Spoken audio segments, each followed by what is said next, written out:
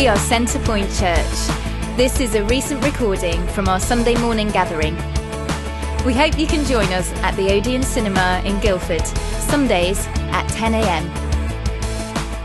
Enjoy the message.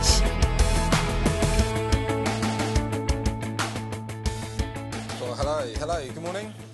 Hope you're all doing well. Let me add my welcome to Nicholas and say hi.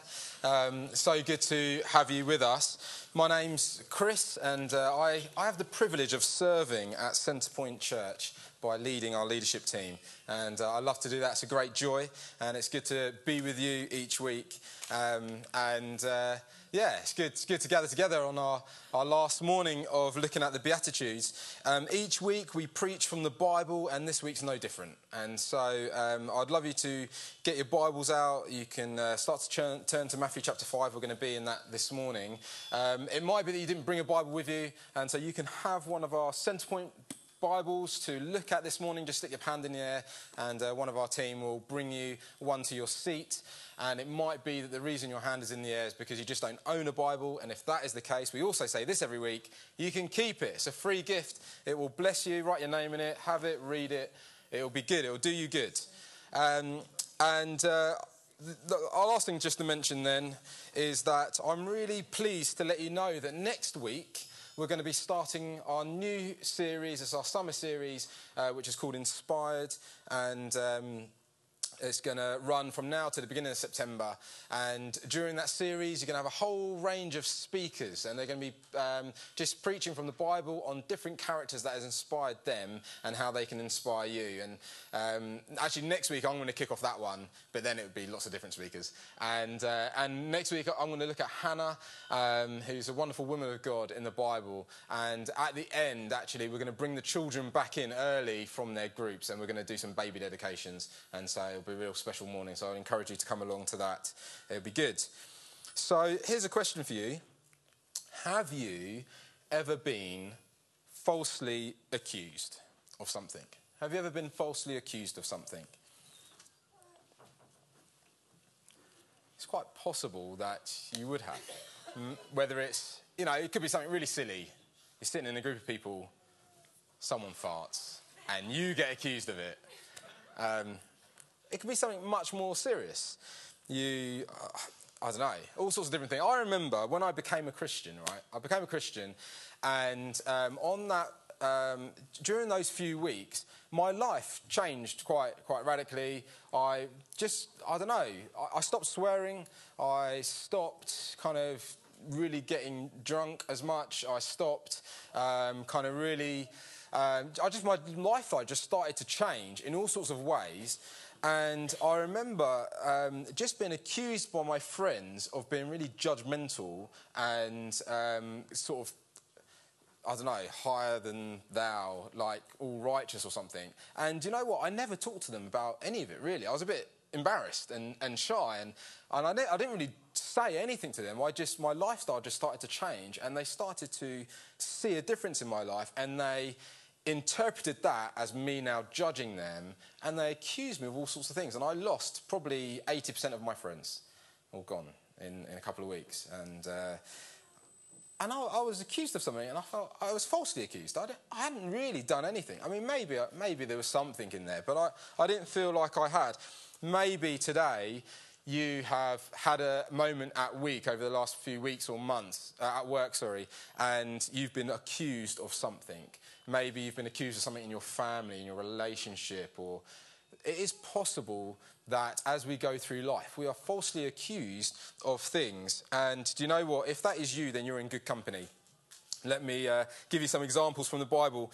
Joseph in Genesis 39, he was sold into slavery by his brothers, and his brothers told his parents that he was dead. He was sold into slavery, abandoned, and he managed to find good favour in Egypt. He was sold and went down to Egypt, and he was a slave in a household. He found good favour in this household and became the manager of the household. And when he was in that management position, the boss's wife came onto him, and strongly. And you would think for a guy who has been abandoned, betrayed, let go, parents think he's dead, brothers don't care about him, that he would be like, yeah, this is the least I deserve. Let's crack on. But he didn't. Instead, his eyes weren't on her, but were on God. And he gets out of there as fast as he can, but he didn't manage to get out of the situation before she managed to grab hold of his coat. And then she takes that coat to her husband and accuses him of trying to rape her. And the only reason that she has his coat is because when she screamed, he ran away so he wouldn't get caught and left his coat behind. He was falsely accused. What about Moses? That Joseph was in Genesis. You get into Exodus and you find Moses. And Moses, he was brought into the world under really difficult circumstances. He was adopted by King Pharaoh's daughter. And he's raised as an Egyptian for 40 years. That's all he knows. He kind of goes through the University of Egypt and learns all this wealth and understanding. But through that time, he finds out about his birth mum. And he finds out that he was born to a group of people called the Israelites, which are like the people of God. And that they are actually slaves to the Egyptians, to the power and authority that he's been raised up into this household.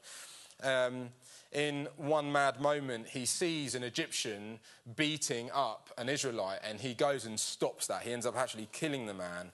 And then, because he's killed the man, obviously he then flees and goes off into the wilderness. And then in Exodus, we then read about how he then spends another 40 years in the wilderness raising cattle. And he's got a wife and kids.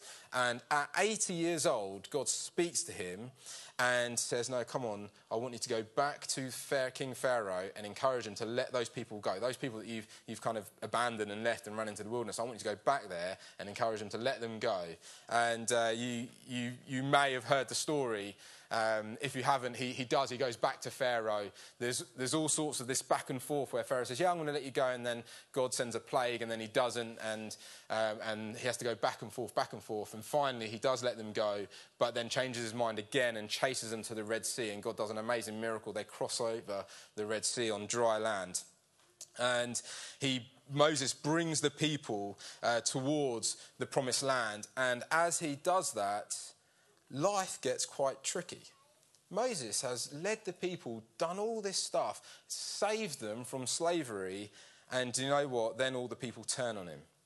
And in Numbers 14 and Numbers 16, you can read about how they challenge his credentials. They challenge his motives. They're sceptical about the results. They insult him and accuse him of killing the Lord's people out in the wilderness and say, oh, why didn't you just leave us in Egypt? At least there we had food. And now you've taken us away. And he is falsely accused of having bad motives and a bad heart and not having the right credentials to have been the person to go. You carry on into the Old Testament and you can get to the book of 1 Samuel, and we're introduced to a king called Saul. He's actually the first king of this people that have now resided in the land. And over the chapters we see how Saul loves God and how he follows him, but then more and more he relies on himself and his own strength and actually becomes a very insecure man. We're also introduced to a guy called David, who's a young shepherd boy. And in 1 Samuel 17, there's this moment where this big, mighty man from the Philistines called Goliath comes and challenges the Israelites, the people of God, and everyone cowers away. The person that was meant to go out and face Goliath was King Saul. That was his role as commander of the army, as the chief. And he's also the tallest man amongst the Israelites. The Bible records that he is a head above everyone else. But he cowers away because he's insecure. No one else who's in the trained army. And then this young shepherd boy says, oh, well, I'll go and face him. Because I trust that just as God has helped me fight the lions and the bears, he will help me fight here. He trusted in God's promises and stood firm. He goes and does that and wins a mighty battle. And then Saul then puts him in charge of the army, and he starts to lead the army. And then Saul starts to turn on him and starts to worry about David's might and power. The people start following him, and he believes that David is trying to mount like a battle against the kingship that Saul has. And so he hunts him and chases him and tries to kill him and destroy him. He accuses him of all these different things. Life gets really difficult for him, and he ends up having to run away. And we'll come back to some of these stories later to find out what happens. You carry on to go through the Old Testament, you'll find people like Jeremiah, who again was falsely accused and abandoned, and Amos as well. And then you get into the New Testament, and there's all sorts of examples of different people who are falsely accused. And one of the guys that I love is a guy called Stephen.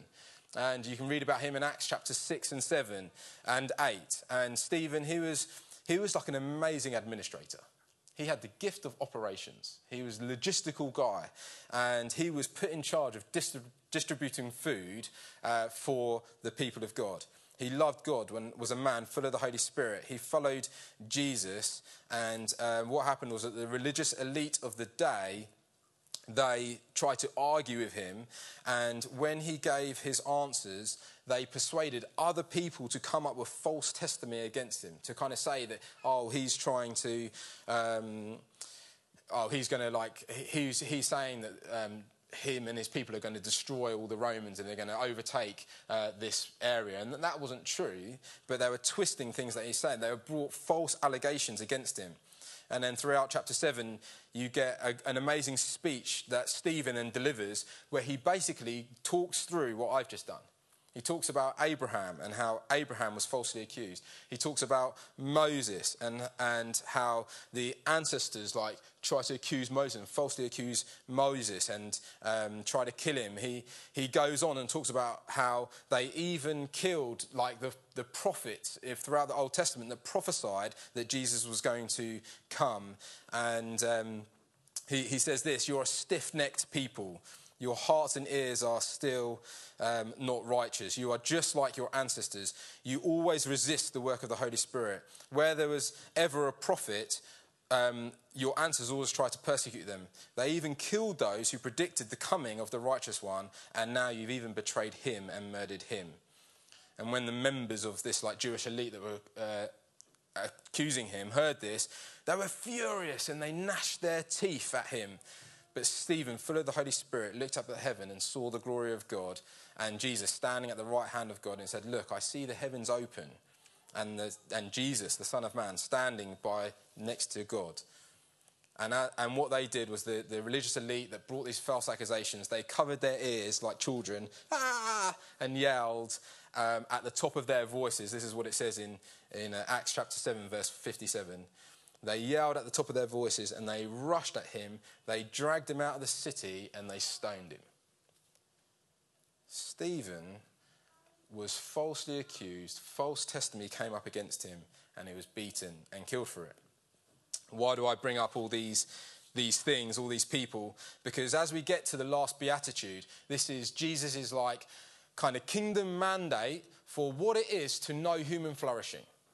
This is Jesus' kingdom mandate for how to know fullness of life and happiness of life and how to flourish in it. And it doesn't end flourishing in those whose lives are bliss, who have financial security, who have wealth and happiness, who are adored by their peers, who never face any troubles, who have high popularity stakes, who are never misunderstood.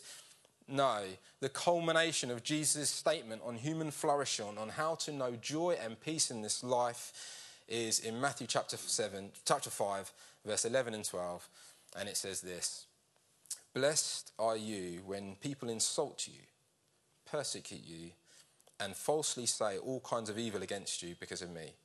Rejoice and be glad, because great is your reward in heaven. For in the same way they persecuted all the prophets, all the people in the past who were before you." It's quite counterculture, isn't it, what Jesus is saying? This is what it means this is the culmination of these 9 weeks where Jesus has been talking about what does it mean to know human flourishing, happiness and joy, fullness of life. It's to know rejoicing and joy and gladness in the midst of persecution, in the midst of false accusation, in the midst of insults. Notice that he doesn't say, "if you are falsely accused on account of me." He says, "when." If you are someone who has put your trust in Jesus, who knows him, there are times it will come when you get falsely accused because of your faith in Jesus. And it is on that. It's on account of me. It's not just any kind of false accusation. It's on account of me. When you follow me, Jesus says it's not the easy road, it's tough. If you ever thought that being a Christian was about having an easy life and knowing all sorts of different things, well, that's not certainly what Jesus experienced. It's not what 11 of the 12 disciples experienced. And even John, the only disciple that didn't die for his faith or wasn't murdered for his faith, even he experienced all sorts of different hardships. And it's not what many of the people throughout the whole of the Old Testament experienced. But they did know flourishing. And they did know joy. And they did know happiness and peace in life, even in the midst of persecution, death, and all sorts of accusations. And so how should we react to all this kind of stuff? Because our culture tells us something very, very different to what it is to know flourishing and joy and happiness. We have rights, don't we? We have rights in our culture. We need to uphold our rights and know our rights and stand by our rights and don't ever let them go. And our culture encourages us to know our rights and stand for them. And we want to retaliate, an eye for an eye. Or you made your bed, so lie in it. I've heard that this week. If we're insulted, we're encouraged to insult back. No accidents can happen anymore. Do you know that? An accident can't happen. It doesn't exist. If something goes wrong, the finger starts wagging. Whose fault is it? PPI, it must be someone's fault. It must be someone has done something wrong. And often, it's not the individual. It's never the child's fault or the parent's fault. It's always what the school doing about it, what the police doing about it, what are the institutions doing about it, what's the government doing about it. We love to point the finger, and ultimately what we want is blood. We want blood. They did something wrong. They deserve the punishment for that thing they did wrong. We want blood. Do you know what? In Jesus you've got it. You've got someone who bears all the weight of your sin, who shed his blood to forgive, that you can come and receive forgiveness from. That you can, through that, know how to forgive others. Often there's 5 different types of reactions that I can have to when people accuse me of something. Sometimes I can have them all at the same time. The first one is that it's really easy to doubt yourself, to allow the lies of the human enemy, or even sometimes the spiritual enemy, to pull your identity away from Christ. Say, no, you're not a son of God. You've messed up. Accuse you. And say, oh, you're a sinner. If they really know what you were like, then you wouldn't be allowed in this place. You wouldn't be welcome. You're a hypocrite. It's lies. I know I'm a sinner. And the reason why I can come and praise God and trust him is because I've been forgiven. Because my sin has been dealt with by Jesus on the cross. Their blood was given. Sometimes you can feel paralysed by fear of other people, haunted that you have like a soiled reputation, and you're convinced that reputation that is now soiled is just going to follow you around forever, and that can be something that just paralyses you and cause you fear, and you want to react out of that. Sometimes you can feel tormented with regret. Oh, I wish I had the power to rewind that so that I could be proactive in protecting my own boundaries and prevent any of this thing possibly happening. Sometimes you can be enraged and anger and you want to go on the warpath and exact vengeance on your accuser. And sometimes I know personally I can feel immediately I transform into some kind of defence attorney, and I come up with all sorts of things that I'm going to say, and if they might say this and I'm going to say that, and they might say that and I'm going to say this, and I want to restore my reputation. And all these things are natural human things. But none of these things are the things that the people in the Bible did, the people that I mentioned about earlier. Let's go back through them and see what they did. So Joseph, this guy who sold into slavery, given up, accused by his boss's wife of sleeping with him. What happened? Well, Joseph trusted God. He put his trust in him, and it got him into trouble. And but what he did is he chose to trust God in it all anyway, and he ended up in prison, and he was there for several years. And when he was there, was he grumpy and angry and frustrated? No. What did he do? No, he praised God. He prayed to him. He trusted in him. He was even willing for God to fill him with the Holy Spirit and gave him gifts. He was interpreting dreams for different people, and he stayed good-hearted. He remained joyful. It's this whole rejoice and be glad. He did that. We even read at the very far end, at Genesis 50, you don't get this bitter old man, because what happens is the brothers return. They come in and they try to ask him for food. And because he ends up becoming like the prime minister of the whole of Egypt, and they come and they're asking him for food, and you don't find a bitter old angry man waiting to exact vengeance on those people that have sold him into slavery. No, you find a man who's completely in love with God, and because he has received forgiveness, he forgives his brothers. And he says, no, don't worry about it. What you meant for evil, I know that God meant for good, for the saving of many lives. And now look, Joseph was put in a position where he could save not only the nation of Egypt's lives, but many of the lives all around him. God did an amazing thing. He trusted God in it anyway. What about David? David, he took it to God, and he was honest with God. This is interesting, because I didn't expect this. So Psalm 109 is David, a prayer of David to God. And he says this: my heart, O God, is steadfast. I will sing and make music. Oh, no, sorry, that's 108. 109. My God, whom I praise, do not remain silent. For people who are wicked and deceitful have opened their mouths against me. They have spoken against me with lying tongues. With words of hatred they surround me. They attack me without cause. In return for my friendship they accuse me. But I am a man of prayer. They repay me evil for good and hatred for my friendship. And I'm thinking, oh, this is, David, he's a righteous man. And now he's going to ask God to forgive them as well. But he goes on, appoint someone evil to oppose my enemies. Let an accuser stand at his right hand. When he is tried, let him be found guilty, and may his prayers condemn him. May his days be few. May another take his place of leadership. May his children be fatherless and his wife a widow. May his children be wandering beggars. May they be driven from their ruined homes. He goes on, and he's basically asking God to exact vengeance on the people that have accused him. Do you know what he's doing? He's being honest with God. He's coming before God and he's bearing all his thoughts and all his feelings. The Psalms are full of honest prayers. It's not, the Bible doesn't say, take all your anger and all your feelings and just bury it. No, he says, bring it to the right place. That's to God. Bring it to God. Be honest with God, and then what you'll find is that you will be able to maintain your integrity. And that's exactly what David does. Because you know what? There's a moment in 1 Samuel chapter 24 where this guy Saul, who's been accusing David, who's been chasing him around, who's been hunting him down, he hunts him down all over the country, and David is hiding and cowering in a cave. And this is what 1 Samuel 24 is all about. He's hiding and cowering in a cave. And Saul is outside and they're trying to find him, and they can't find him anywhere. And there's this moment where Saul, the Bible says, Saul goes into the cave to relieve himself. He doesn't spot that David's there. He goes into the cave to relieve himself, and whilst he's doing that, I just imagine that he's standing, but he could be sitting, but I'm pretty sure he's standing. You can decide for yourself. Whilst he's doing that, whilst he's doing that, David sneaks up to him and slits his throat. No, he doesn't. David sneaks up to him and he tears a bit of his cloak. And then he just hides back in the cave. And then Saul goes out of the cave and they start walking off. And then David comes after Saul and shows him the little bit of cloak.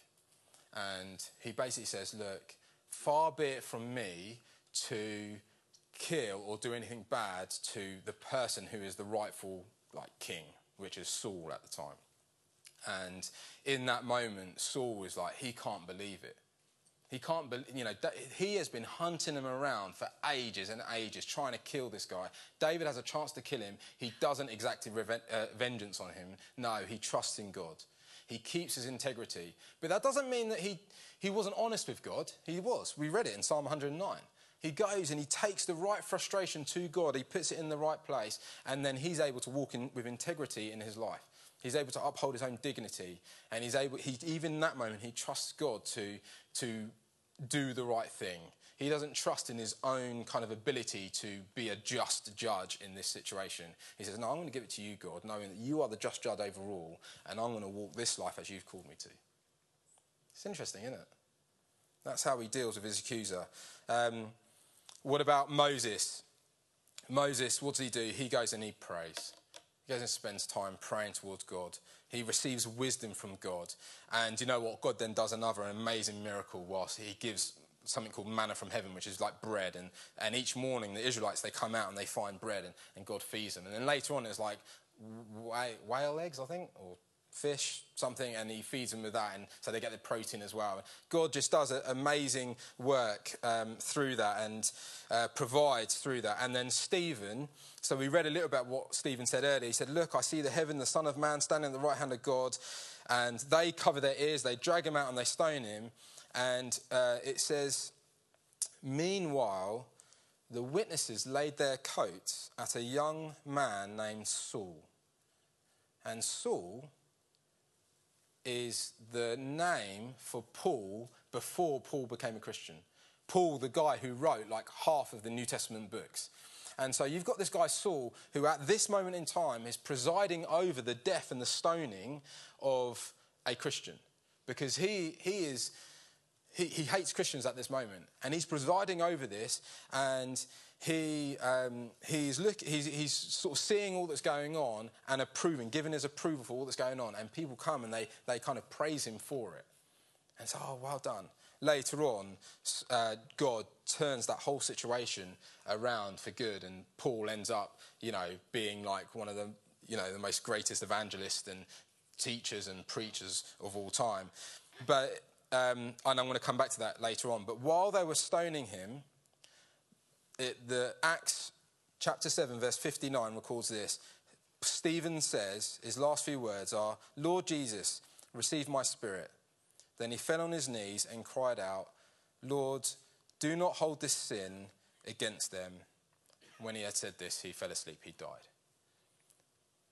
Stephen's reaction to false accusation, to even being stoned to death on account of Jesus, was not exacting vengeance, it was not holding up his rights, it was forgiveness.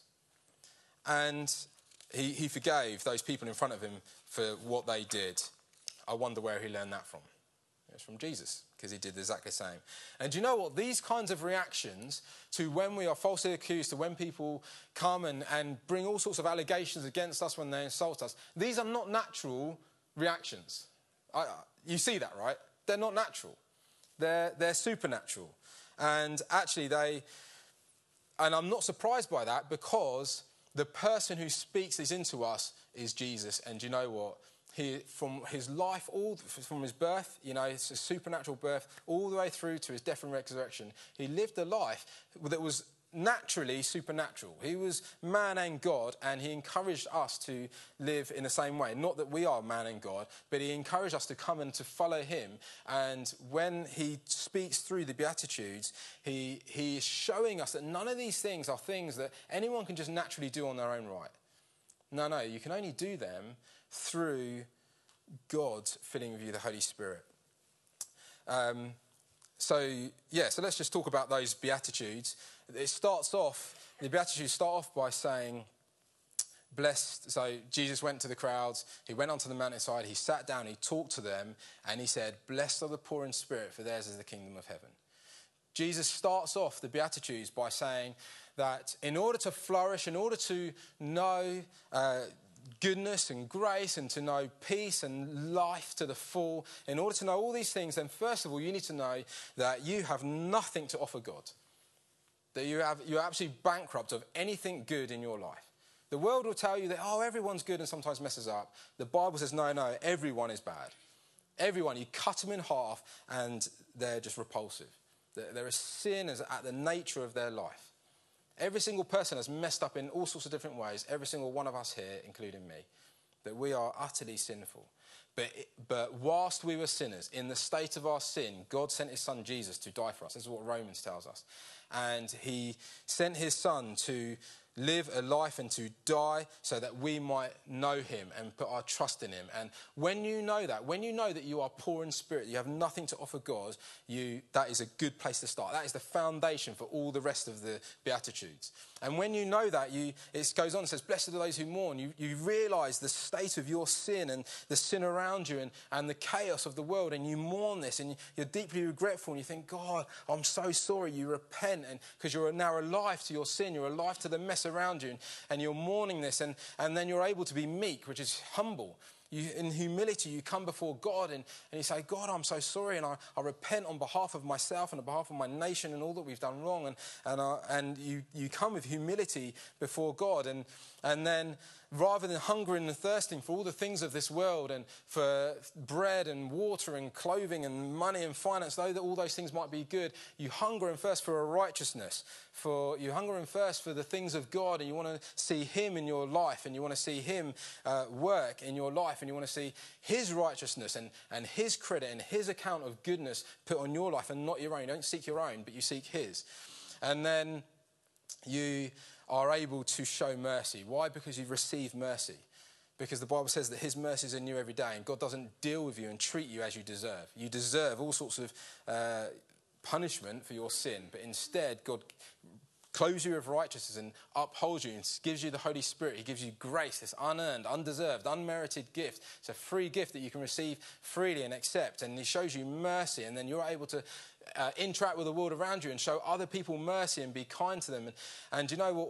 All of this leads to someone with a pure heart. That's all about having the same motive that matches up with your actions. That you don't just do something for the praise of man or for other people with different motives. No, your motives and your actions are pure. You have a pure heart. When you ask someone how they're doing and I don't know, you don't just say, oh, sorry to hear that, and just walk away because you don't really care. No, you're genuinely sorry. You genuinely want to know how someone here. It's like a simple example, but your motives are pure and you want good. And so it means that when you are I think this is quite a key one, because it means that it's always a good one to check, especially in your own heart. Because when you do something and then you're accused of something else, you want to check, actually, did I have maybe a secret motive to do the thing that they're accusing me of? Or was I pure in heart? I think David, for example, genuinely wasn't trying to usurp Saul's reign as king. He was just trusting God, following him.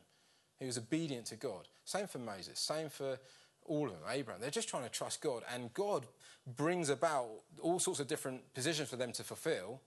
And some of them are like in prison or on the run, and some of them are being the prime minister of a country. But wherever that thing is, they need to check, am I doing this for my own gain and my own glory, or am I doing it just simply because I want to worship God? So, you know, church leaders, we have to ask ourselves that all the time. Am I doing this for my own gain, my own glory, or am I doing it actually because I just trust that God has asked me to do this role in this season for this time? And when it's my time to step away, will I do that willingly? Because it wasn't mine anyway. This church isn't mine anyway. It's God's church. That's the right heart. Or will I hang on to, no, this is my allegiance, this is my platform, I can't let anyone... No, that's a bad heart. So we have to check our heart all the time, because we're human and we can sin. So we have to check our heart, and we all need to do that. And those people that are pure of heart, do you know what? They see all sorts of struggle and strife and things going on in the world, and they go to make peace in the world, peace between God and man. They go and bring the good news of the gospel. They encourage people, hey, do you know what? I know this is a struggle. Hey, you can know a God who relates to you, who knows what you're going through, and you can help them to come to know God. And we heard last week about how blessed are those who are persecuted because of righteousness, because they can receive the kingdom of God.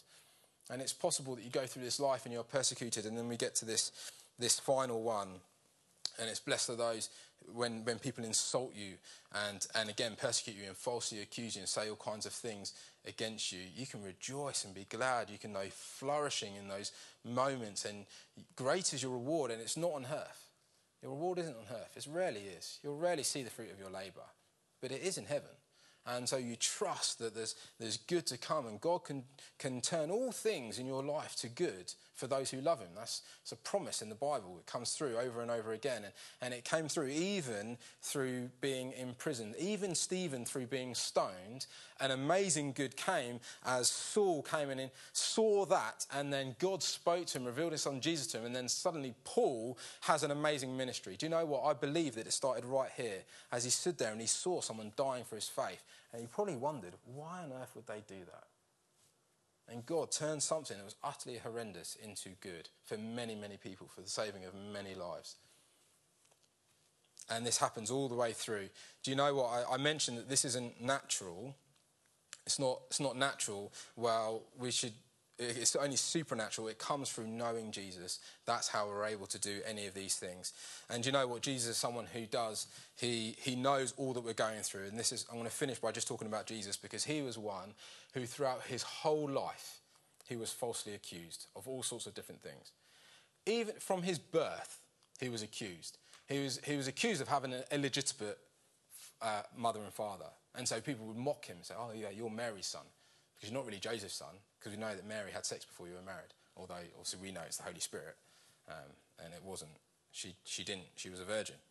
But his legitimacy as a child was questioned. Where he comes from was questioned. Nothing good comes out of Nazareth. Hey, you might get that. Nothing good comes from this county or that country. He was rejected by his family. Even his brothers didn't believe him. Go then, Jesus, if you can really, well, why don't you do this? Why don't you turn this to that? It wasn't until later, and then you can read James, and James was one of his brothers, and then he did.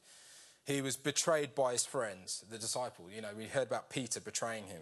He was accused of engaging in sin with prostitutes, and all he was really doing was sitting with them and welcoming them in and spending time with them. But he was engaged in being involved in their sin. He was accused of being demonic. He was accused of breaking all the laws of the Old Testament, like collecting grain on the Sabbath. He was accused by people who gave false testimony against him. And he was accused of telling people not to give taxes to Caesar and to the Roman Empire. And actually, you may not know, but actually Jesus says, give to Caesar what Caesar's. But that was twisted, and he was accused of saying, no, don't give anything to them, but keep your own taxes. He was wrongfully arrested at night time. Do you know, when you were arrested in that culture, it should have been done during the day. And so Jesus, he kind of says, hey, I've been speaking at the temple. I've been saying all this at the temple. Why don't you come and arrest me then?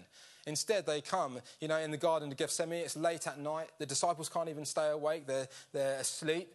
And at night, this mob comes and arrests him. That was illegal. They shouldn't have done that.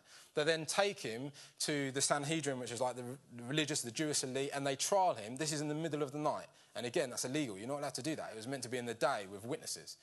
And we know that happens. And then as he gets to the morning time, Peter betrays him.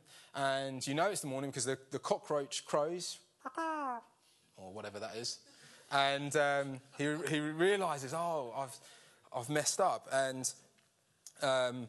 And they are falsely accusing, they falsely apprehended him, they didn't follow their law, they did it all wrong. It was all in the wrong order, but they still managed to get him to Pontius Pilate. And Pontius Pilate looks at him and says, well, because they're saying, oh, look, he's going to bring a kingdom that's going to overcome yours. And Jesus says, no, my kingdom's not of this world. So it's of something different. So Pilate goes back and says, look, he's done nothing wrong. Because back then, the only way of being crucified was if you did something against Rome. If you did something against the Jews, then you just might receive some stoning, and the Jews could do that. But they didn't want to stone him. They wanted him dead. And so he says, all right, I'll tell you what, I'll give him 40 lashes. So he goes, he gets 40 lashes, he gets a beating, and then comes back, and Pontius Pilate tries to hand him back over. And they're like, no, crucify him, crucify him. And at that time, there was like a custom where a prisoner could be released. And so Pontius Pilate's like, well, surely you don't really want Barabbas, who's like a murderer, who murdered children, who was a thief and a stealer, who was like an insurrectionist, who did all sorts of horrible things. Surely you don't want to, all this guy's saying is that he's going to bring the kingdom of God. Surely you'd rather have him than him. And they're like, no, give us Barabbas. And so Pontius Pilate's like, this is ridiculous. I'm washing my hands of this. Jesus was falsely accused all the way to the cross. And Pontius Pilate writes, John records how Pontius Pilate writes on the plaque above Jesus' head, what is his crime? He writes, he's King of the Jews. And you know, he wrote that in Latin, in Greek, and in Aramaic. So if any person from any nation, from all the surrounding regions came to see that, they know exactly what his crime was, King of the Jews. And the Pharisees and the religious elite, the Sanhedrin, they came and they said, oh no, can't you change that to say that it says he claimed to be King of the Jews? And Pontius Pilate says, no, I've written what I've written. And this is amazing irony that the King of the Jews, who has this crown placed on his head, who dies for this sin, this accusation of being King of the Jews, rose again 3 days later, proved that he was the king, bringing in his kingdom. At the time that he died, the curtain was torn in two. This was the place into the holy place, making a way so that anyone who put their trust in Jesus can come into God's presence, come into the Holy of Holies, can come and know him, to have their sin forgiven and to be restored. And at the end of it all, where Jesus is falsely accused and all these people are around him, what does he say to them? Father, forgive them. They don't know what they're doing. It's the same thing that Joseph kind of uttered thousands of years before. What God meant for evil, for what they meant for evil, God meant for good, the saving of many lives. So that even now, today, we can hear this story, we hear about all that Jesus has done, and we can have hope and know that our sin can be forgiven and we can be restored and we can know God and put our trust in him and we can have a restored relationship with him. And so Jesus says, come and follow me. Where do we follow him to? We follow him to the cross. It's a hard road, but in that we can know flourishing, life to the full, joy. It's a kingdom mandate of all that it means to know God and to live for him, that there will be times where you face all sorts of different accusations against you. But when you do it on account of Jesus, you know what he says, oh, I want to be with you. You can rejoice, you can be glad, because you're just following every single other person that's put their trust in Jesus before you, right back from 4,000-5,000 years ago with Abraham, all the way through, following Jesus' example. Let's just get the band back up. 1 Peter, so Peter, the guy that betrayed Jesus, he says this, if you suffer for doing good and you endure it, this is commendable before God. To this you were called, because Christ suffered for you, leaving you an example that you should follow in his steps. He committed no sin, and no deceit was found in his mouth. When they hurled their insults at him, he did not retaliate. When he suffered, he made no threats. Instead, he entrusted himself to him who judges justly. He himself bore our sins in his body on the cross, so that we might die to sins and live for righteousness. By his wounds we have been healed. For you were like sheep going astray, but now you have returned to the shepherd and the overseer of your souls. There's 3 bits of application that I just want to bring this morning. The first one is this. You guys can start to play when you're ready. It might be that you've faced some kind of allegations against you, and it's just eating you up inside. I just want to encourage you that Jesus knows what you've been going through. He identifies with that. He knows exactly what it feels like. I want to encourage you to do all those things that we mentioned earlier, to trust him, to bring it to him, to be honest with God, to keep your integrity, to follow him, to pray, and to trust that he judges justly, that he knows your heart and he knows their heart. So check your own. Forgive your enemies. Do like all the people have done before us. So if you've faced allegations, I want to encourage you this morning to bring it before God, be honest with him and forgive wherever you need to forgive. It might be, second thing, that you've faced true allegations. You've been accused of something and you did actually do it. Or maybe you've done something and actually you've kind of got away with it. Or maybe you've given a false allegation against someone else. And my encouragement to you this morning is to repent, is to say sorry. And you know what? God, who is over all things, he is even able to restore you, to forgive you. He says, whilst we were sinners, we were far from God, Jesus died for us, and he will forgive you. And so even you can know restoration. You can know acceptance today. And you know what? That might even mean that you need to go and hand yourself in to the police, to whatever authorities. You might need to go and repent. You might need to go and tell your neighbour, colleague, spouse, boss, whoever. And I believe that the gospel mandate is to go and do that. To have a pure heart. You can't do none of that unless you know you're poor in spirit. Come before God. Trust Him. Put your trust in Him. And then go and make it right. Go and hand yourself in. And then lastly, it might be that you have falsely accused God. It might be that you've said in your heart, if God really, if you loved me, if you understood what I was going through, then you would have done this, this and this. Or you wouldn't have done this, this and this. You might have falsely accused God of all sorts of different things. And I want to encourage you today to come and lay that down. To trust that He can work a good through whatever evil, whatever thing has been going on, has happened. Maybe it was millions of years ago. That He is a good Father and He won't give you a snake. That He actually wants your flourishing. That doesn't mean that you won't go through hardship. It just means that where you might have accused Him of something, maybe you need to just say, God, come to Him and now say, God, what can you do through me in this situation? I trust that whatever is going on, that you've got it in your hands, and that the just judge will put it all right in the end. Let's stand together. I'm going to pray. I want you to pray with me, and we're going to worship it one more time. We might have a time for a couple of songs as we do that. Father God, as we just look back on your life, Jesus, as we look back on the life of all those different people that have trusted you, all those people that we admire, that actually we're going to be inspired about over these next few weeks and months, as we hear all these, how inspiring these people are, Lord, we recognise and remember actually every single one of them was falsely accused for something, had allegations against them, were insulted in some way. And Lord, I pray for us today in Guildford, in this place, Lord God, wherever we are, at home, at work, in our neighbourhoods, Lord, I pray, would you give us strength and courage to walk in integrity, to trust you in it all. I pray, Lord God, as we receive false allegations, Lord God, would you help us, Lord God, to trust you in it? Would you help us, Lord God, to see what you might do through those situations? Help us, Lord God, to walk as you would encourage us to walk.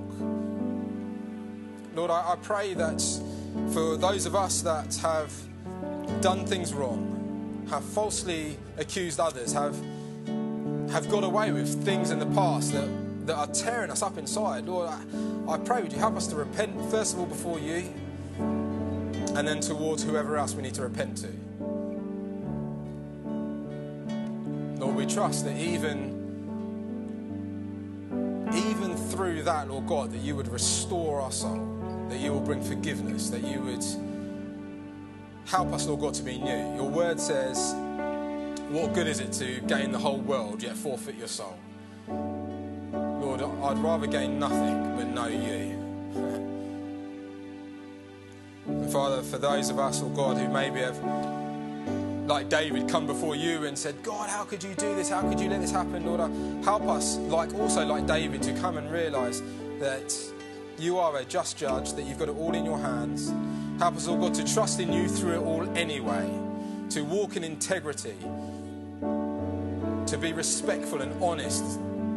Help us, Lord God, to not repay evil with evil, but to turn the other cheek, to be salt and light in this world, to do all those things that the rest of the Sermon on the Mount encourage us to do. Help us, Lord God, to be your light in this darkness. Help us, Lord God, to trust you in it all, we pray. Amen.